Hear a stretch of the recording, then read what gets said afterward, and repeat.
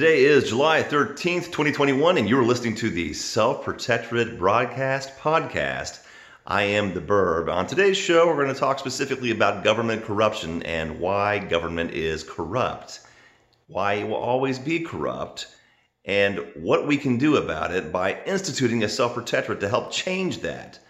So let's get right into it. So, like last week's format, this time I'll be pulling up articles and screen sharing them for you. So, for those of you catching the podcast version of the show, don't worry, there will still be plenty of ample points and I'll explain in detail what's going on. Also, this broadcast will be posted to betheburb.com on the broadcasts page, or the casts page rather, right here, where you can find our prior broadcasts and podcasts for this year and share those links with your loved ones. With your friends and family, please share them, get this information out. It's so important. All right, moving on. This past week, I saw news that Toyota will no longer be donating to any Republican lawmaker's campaign if those Republicans objected to the election certification of Joe Biden. This goes straight back to the whole January 6th incident where old Uncle Sam is now trying to paint patriots who were misled and who were intentionally let into the Capitol building as domestic terrorists. I mean, whole cities can burn over this past summer. Police officers and the innocent public can be accosted and assaulted by actual anti-capitalist political groups such as Antifa.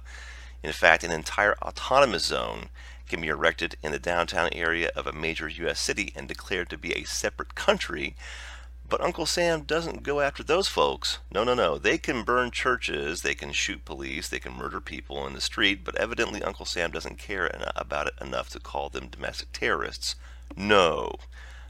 But if you happen to attend a peaceful rally in support of election integrity at the Capitol of the United States, where the only person that was shooting was the Capitol Police, then Uncle Sam labels you as a terrorist. I mean, this whole fake narrative that the U.S. government has concocted against patriots and conservatives who care about their country is right out of the King George III playbook. During King George's time in England, the colonialists who wanted out of England were viewed by the Crown as being terrorists. We call them patriots. England called them terrorists. So what we have now is just another situation where government gets way too big and out of control and is now persecuting anyone who loves their country as being a terrorist. Remember, I said love their country, okay? A country is not the same thing as government. Patriots love their country and they love their government so long as its values align with that of the country.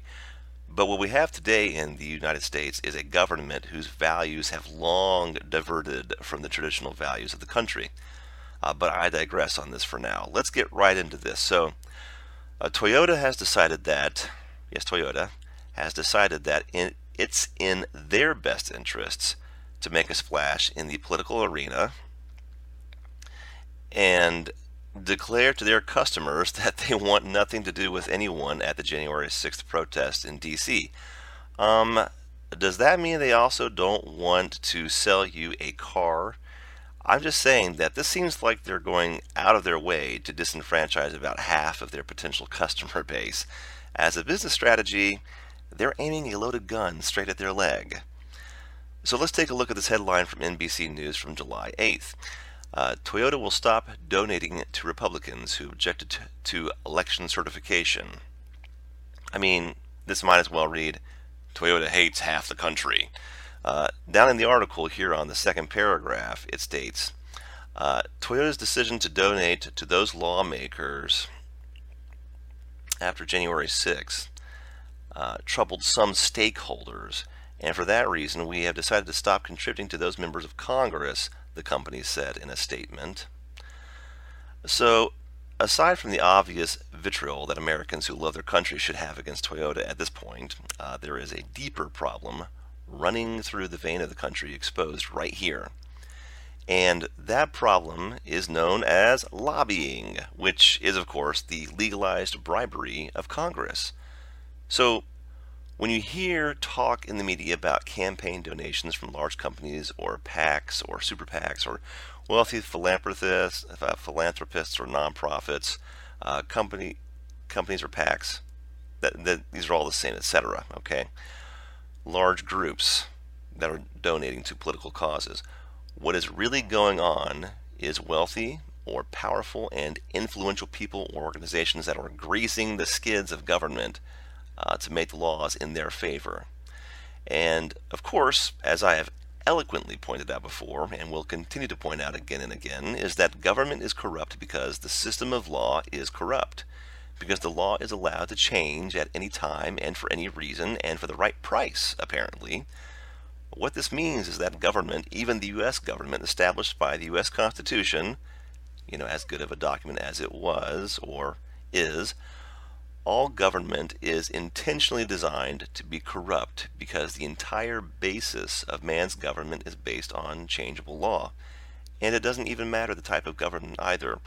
All government is based upon this presumption, this presupposition that there must be a system of law that can be changed. Now, the type of government simply states who gets to change the law and ultimately control the levers of power over the state.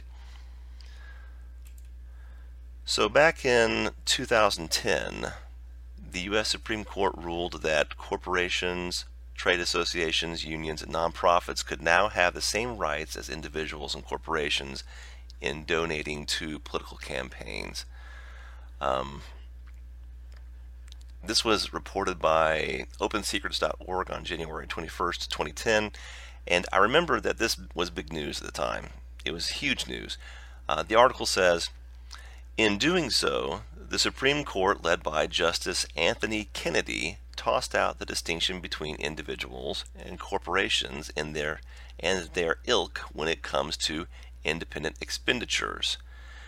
This court now concludes that independent expenditures, including those made by corporations, do not give rise to corruption or the appearance of corruption, Kennedy wrote in the majority opinion in Citizens United versus Federal Election Commission.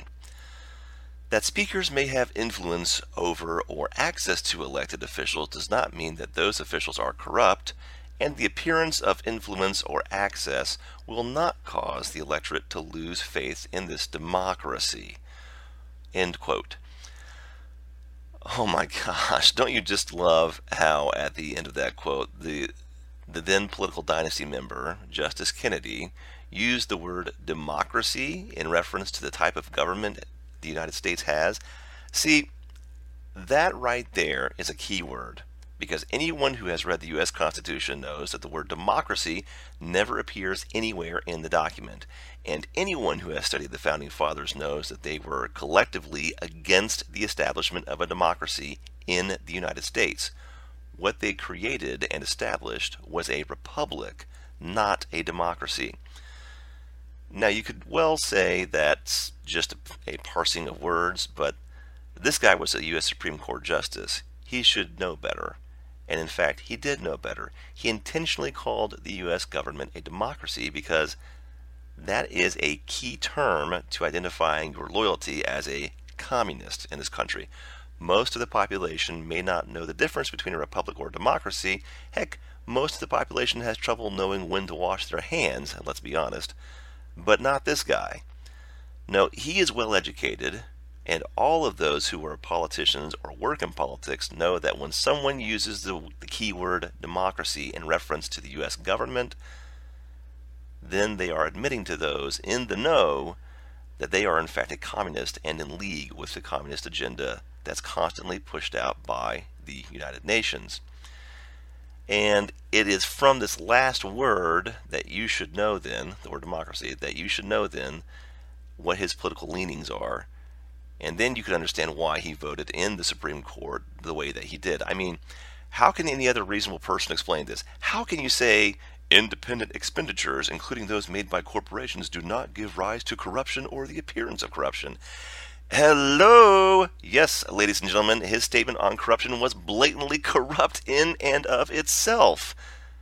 But what do you expect when we live in an era where good is called evil and evil is called good? Certainly, the then Justice Kennedy's family benefited and still benefits from political donations from corporations. Again, this is why I'm against nepotism in politics and why we shouldn't have political dynasties. This is why in a self-protectorate there are no political dynasties allowed. In a self-protectorate, nepotism is not allowed, not permitted, not legal. It's illegal for someone who is related to another office holder to be elected to state office in a self-protectorate because it creates a condition of perpetual corruption, just like in this instance that I am now pointing out to you from 11 years ago. And this ruling from the U.S. Supreme Court has had drastic effects on the politics of the United States since that time. So this ruling from 2010 made it legal for corporations, trade associations, unions, nonprofits, etc. to donate directly to political campaigns. I mean, it's just corrupt on its face. And since that time, there has been a surge in government corruption that has not stopped or slowed even when Donald Trump was president. By the way, this article was from OpenSecrets.org. It's a great resource to use to assist you with the nitty-gritty research into politics. You should check it out and bookmark the page. Their big spiel is that they follow the money in politics, and if you really want to know what is going on politically in the U.S. government and state governments or even local governments, then you need to follow the money. This website, by the way, is followthemoney.org. It's another great tool. It's maintained by the National Institute on Money and Politics, and I think that they are actually merging right now with OpenSecrets.org to help bring even more clarity to what's actually going on in the political arena that's being hidden from most people. So what can politicians and their cronies do with unused campaign funds? So I just went over the fact that corporations and nonprofits and other groups can donate to a political campaign in order to gain favors of a political candidate so that when they are in office, they will be more likely to favor those special interest groups. Gee, I can't imagine why. I mean, let's be honest. There's no other reason for special interest groups to donate to campaigns. They're trying to get a guy or gal in there that will, quote, represent them. Or really, they're trying to buy politicians before they even get into office or keep their preferred politicians in office. So this information comes from ballotpedia.org from a 2016 article, What Can Politicians Do with Unused Campaign Funds? Well, the interesting thing about this article is that it shows that legally, those unused campaign funds cannot be directly used for personal expenses, but they can be used to pay for winding down costs. Campaign funds, quote, can be used to wind down the office of a federal lawmaker. According to the FEC, winding down costs are ordinary and necessary expenses incurred in connection with one's duties as a federal office holder and can include moving costs, payment to campaign committee staff, or gifts or donations of nominal value to persons other than the members of the candidate's family, end quote. So, in other words, the money can go to just about anybody so long as it does not go directly to the candidate or to their family. And campaigns can rack up millions of dollars in excess. The article also points out that excess campaign funds can be donated to charity. Are you thinking Bill Gates or Hillary Clinton? I'm sure there's no corruption there. The funds can also be donated to other political campaigns or donated to any political party activity at the federal, state, or local level. Apparently, there is also the option of doing nothing and letting the money sit and roll over and accrue interest. Yes, the funds in political campaigns accrue interest. Did you know that? It's exposed right here in this article, which means those funds are not held in a non-interest bearing escrow account where the money can't be used for loans, but rather an interest-bearing bank account where the bank or financial institution is then able to use those funds to loan out via fractional reserve lending and make a lot of money for themselves and the political campaign as well. And now you know another reason why politicians and big banks get along so well. And of course, if the lawmaker or former lawmaker dies, those funds can then be distributed by the campaign's treasurer. You see, a political campaign is literally a business that relies on donations and favors. hard to believe that 5 U.S. Supreme Court justices somehow determined that there was no link at all between political campaign donations and corruption. Isn't it hard to believe that they came up with that? You've got to be kidding me. Totally corrupt on its face. Of course, campaign donations aren't even where the bulk of the corruption happens with our corrupt system of law. It's really just the tip of the iceberg. The real corruption is found in lobbying, which you should know is nothing more than a legalized form of bribery in order to get bills written by corporations passed into law. So what is a lobbyist? According to wordnik.com, a lobbyist is, quote, one who frequents the lobby or the precincts of a legislature or other deliberative assembly with the view of influencing the votes of members. A member of the lobby, a person who solicits members of a legislature for the purpose of influencing legislation, or a person remunerated to persuade to lobby politicians to vote in a certain way or otherwise use their office to effect a desired result, or someone who is employed to persuade legislatures to vote for legislation that favors the lobbyist's employer. Did you know that in Washington, D.C., there exist a number of professional lobbying firms where all they do all day and all week and all year long is get hired by corporations to make contact with D.C. politicians in order to push bills and get legislation passed that will benefit their company? Well, if you didn't know that before, you do now. Here is one of those lobbying firms. This is Lobbyit, or Lobbyit, lobbyit.com. And you'll see here, for those of you watching the video versions of the broadcast, that at the top of their page they have a tab for practice areas. I'm going to click on that, and wow! Look at all the areas that they have practice in. And it's just amazing. I mean, look at all these areas which lobbying firm has access to all of our politicians. Defense, education, energy, healthcare, international affairs, science and technology, transportation and infrastructure. Wow.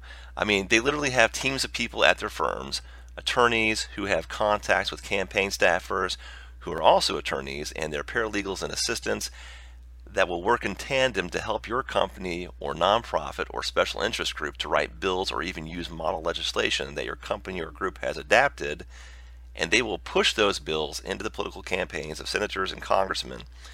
Now, let's go click on the pricing tab. And this is one of the cheaper lobbying firms in the DC Beltway, by the way. And you can see they charge a monthly subscription because, you know, why not, right? We live in an era of subscription-based services, and don't you always want to have a congressman or senator in your back pocket if you own a large corporation or bank? I mean, what's $8,000 or more per month for a large corporation or bank, right? I mean, it's chump change to them.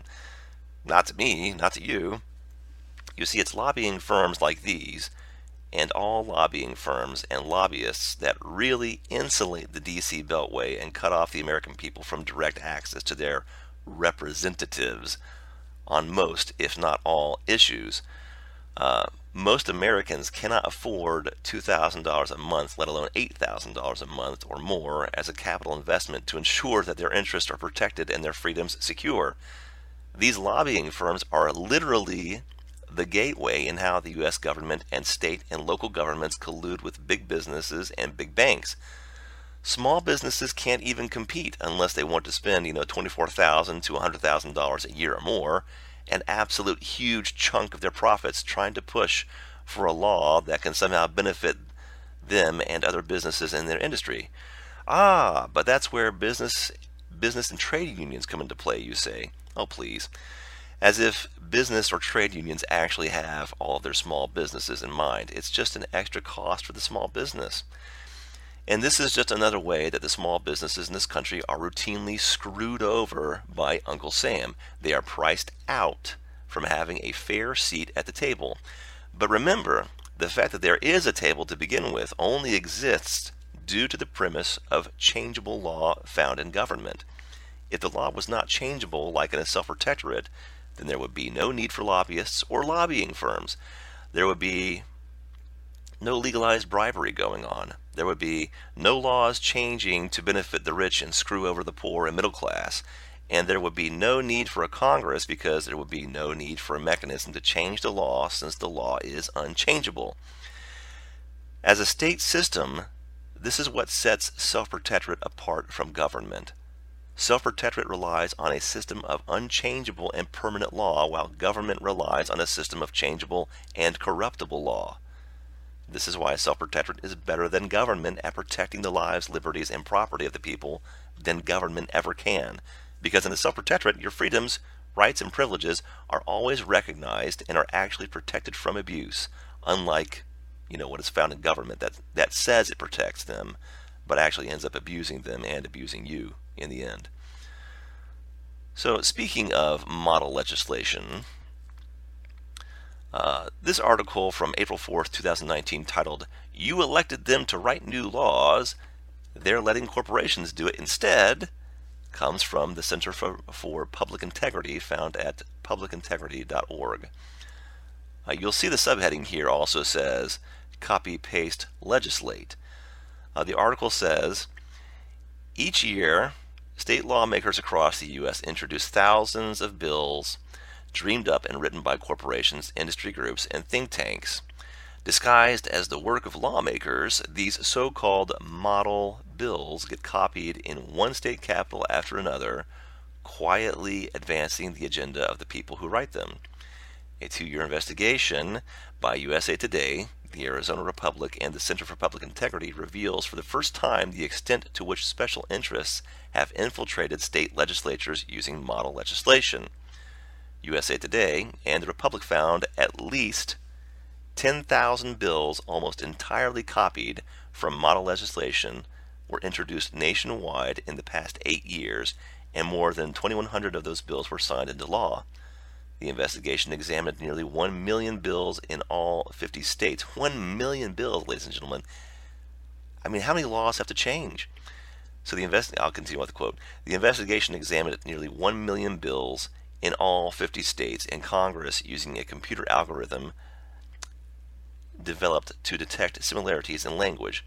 That search, powered by the equivalent of 150 computers that ran nonstop for months, compared known model legislation with bills introduced by lawmakers. And that's how they came up with that. So they found at least 10,000 bills that were almost entirely copied from model legislation. And I mean, you've got to be kidding me. So this is pretty tough stuff, because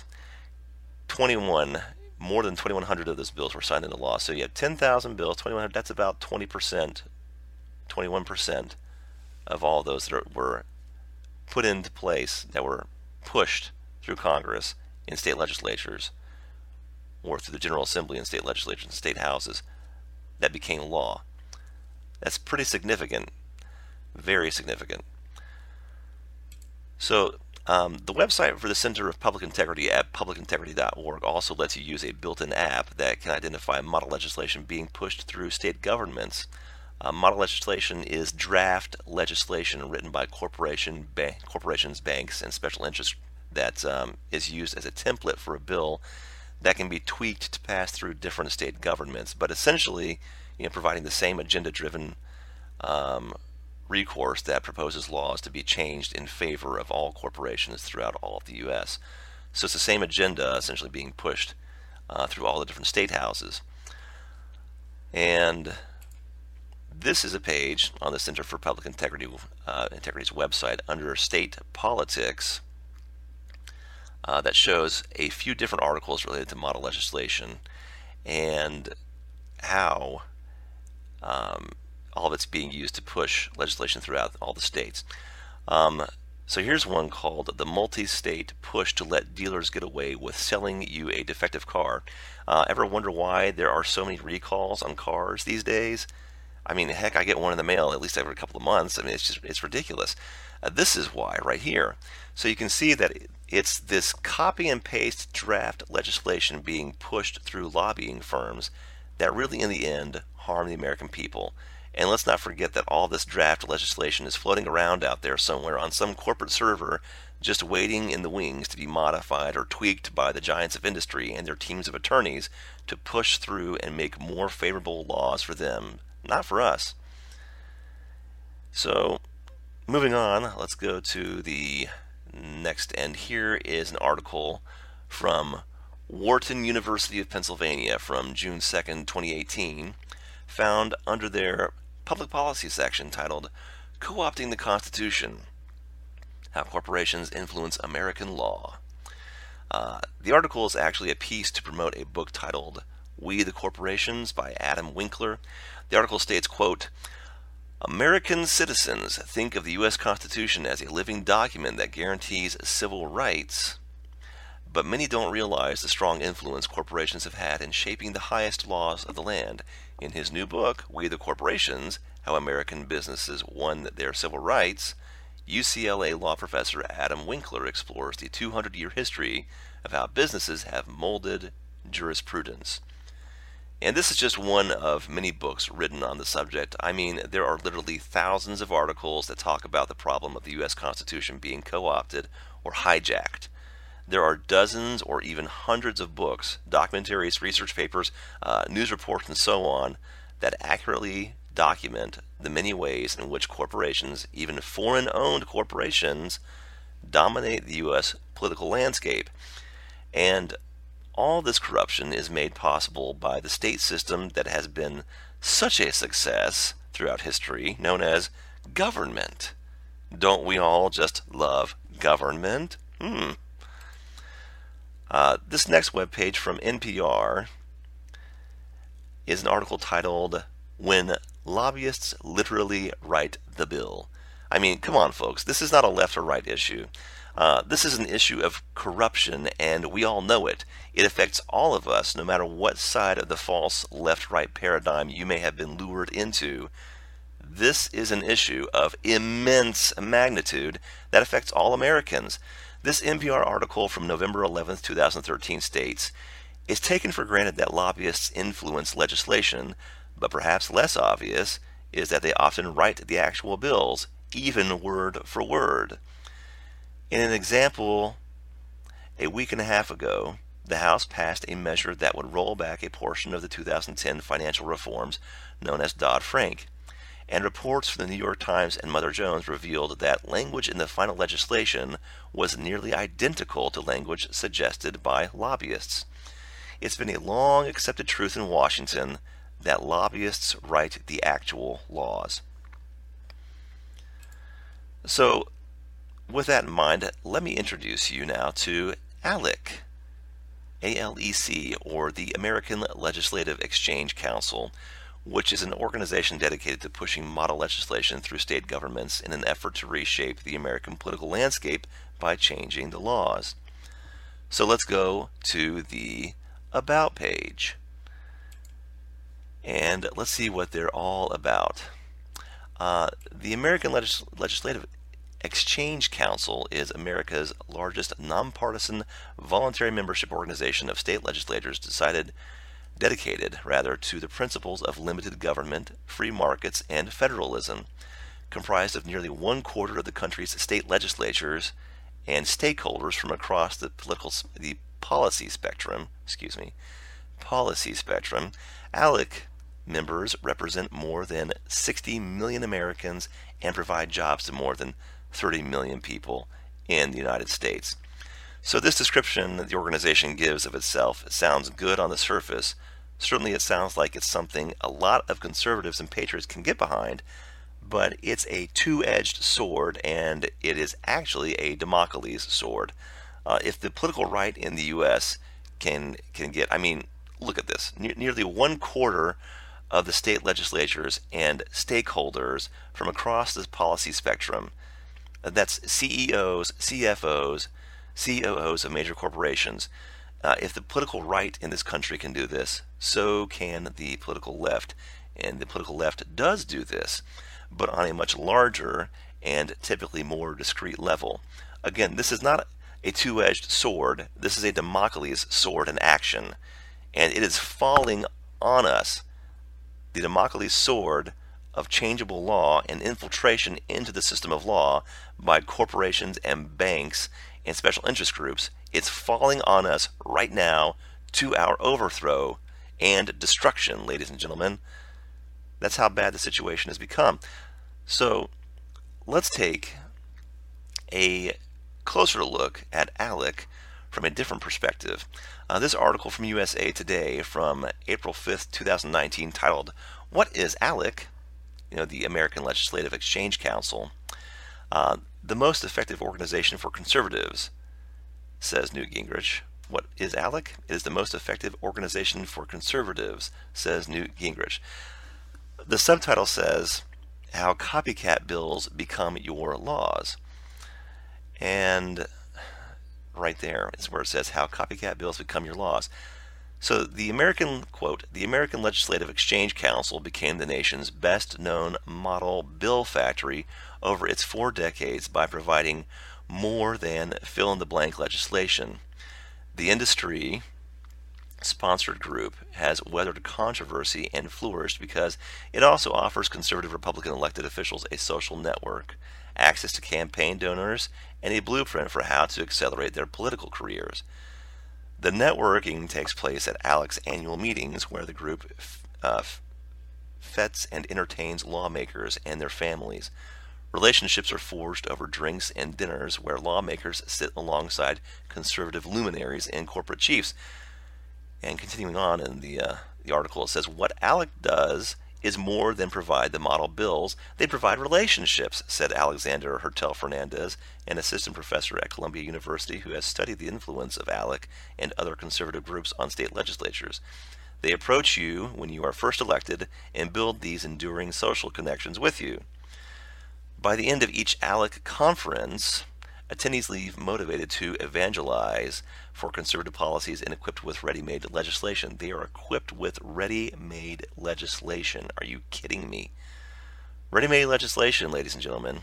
This is a recipe for corruption from the highest levels of industry. We no longer have a government of the people, by the people, and for the people. What we have is a government of the corporations, big banks, and special interest groups. It's by them and for them and their owners, which are the plutocrats of our society. And of course, moving on to the next article, and here's even more evidence and reporting on this major yet mostly unspoken issue.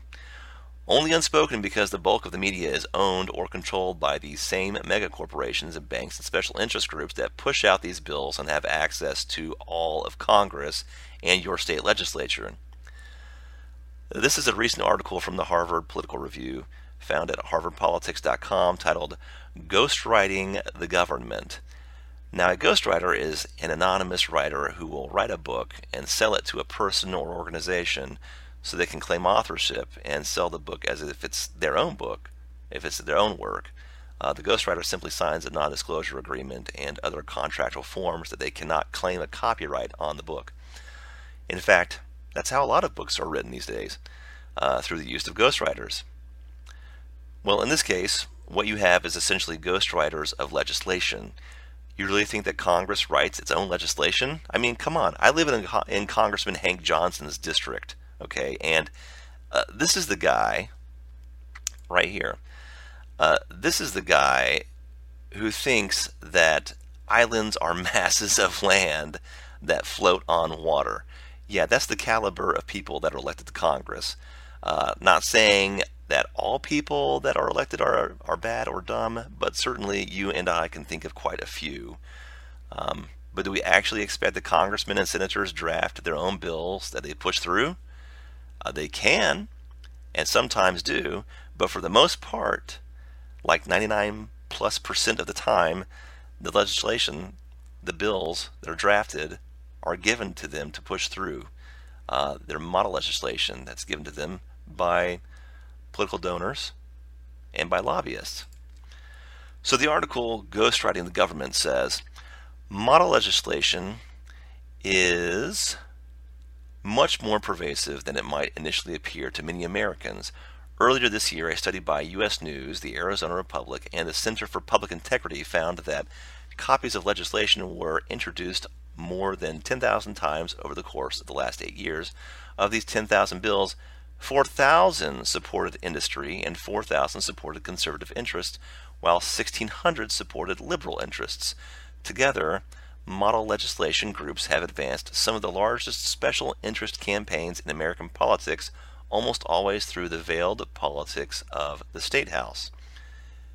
Continuing with the quotation here, it says, since it tends to be less central in Americans' minds than the federal government, the State House provides the ideal cover for special interest politics. A survey by Johns Hopkins University found that fewer than 20% of Americans could name their state legislatures, and about one-third could not name their governor. Further still, only half of state residents could accurately name which policy issue received the most state funds. Coupled with this lack of public awareness about state government is a shocking lack of oversight, which further enables the proliferation of special interest politics. Although 41 states have government bodies to oversee state ethics laws, many of these bodies fail to adequately do their jobs. Only 3 states in the Union received grades higher than a D+ from the State Integrity Investigation for their transparency and accountability. Despite their lack of public attention and regulatory scrutiny, state governments can be pivotal in national policy change. State governments control important social and economic policies, taxes, regulations, social welfare programs, and labor rights, for instance. Political scientist Alexander Hertel Fernandez explained it to the HPR. For these reasons, Hertel added, state politics have historically granted opportunities for partisan lawmakers, particularly conservative lawmakers, to advance policy goals that they could not achieve at the federal level. So, I'm going to end this broadcast today with this.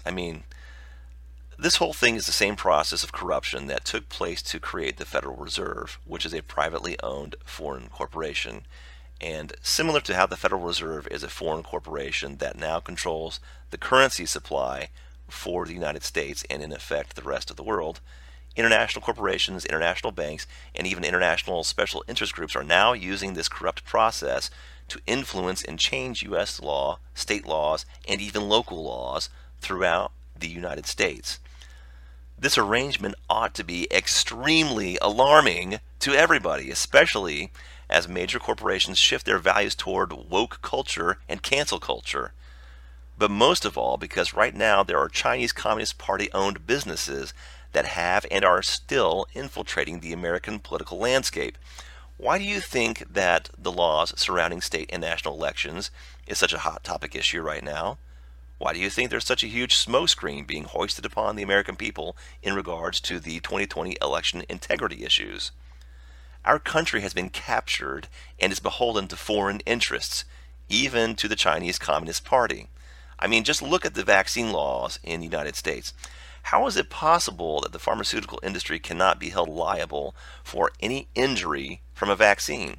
Well, I'll tell you how. It's because the legislation was written by the pharmaceutical industry and passed into law through the mechanism of law known as Congress. This is why government is corrupt.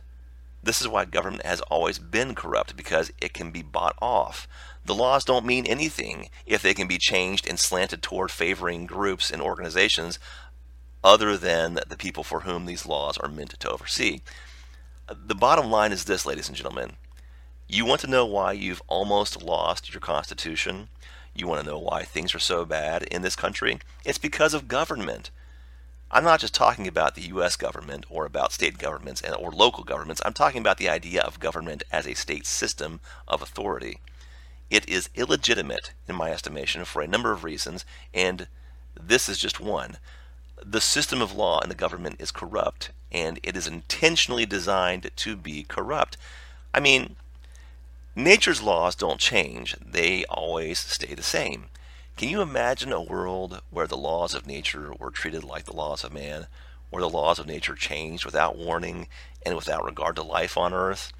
One day gravity would be light and we would all be feeling a little bit better because we have more pep in our step. Then the next day it would be crushing, and we could not survive. If nature's laws are unchangeable, then man's laws ought to be unchangeable also.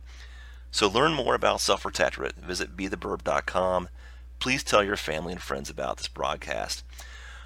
Also, please check out the book Self-Protectorate Blueprint for a Better World. It's an easy read, only about 120 pages, but packed with information on what exactly a self-protectorate is and how it operates differently than the government so that your freedoms, rights, and privileges are better protected by the state. Self-Protectorate is literally a state system designed to end corruption and to permanently stop the advancement of communism. Right now, it's on sale for just $15 at Amazon.com or Gumroad.com. If you visit BeTheBurb.com, you can find a link to the book for purchase. Please consider purchasing this book and supporting this broadcast.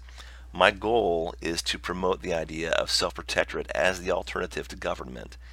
Please help me in this mission to make the world a better place for all mankind. The next broadcast will be next Tuesday and every Tuesday from now on. You can catch it on Rumble or Brighteon, or you can listen to it on iTunes or Spotify or anywhere else the podcast is being picked up for podcasting. Just search for Self-Protectorate. I am the Burb. Thanks for tuning in. Until next time, keep promoting righteous change.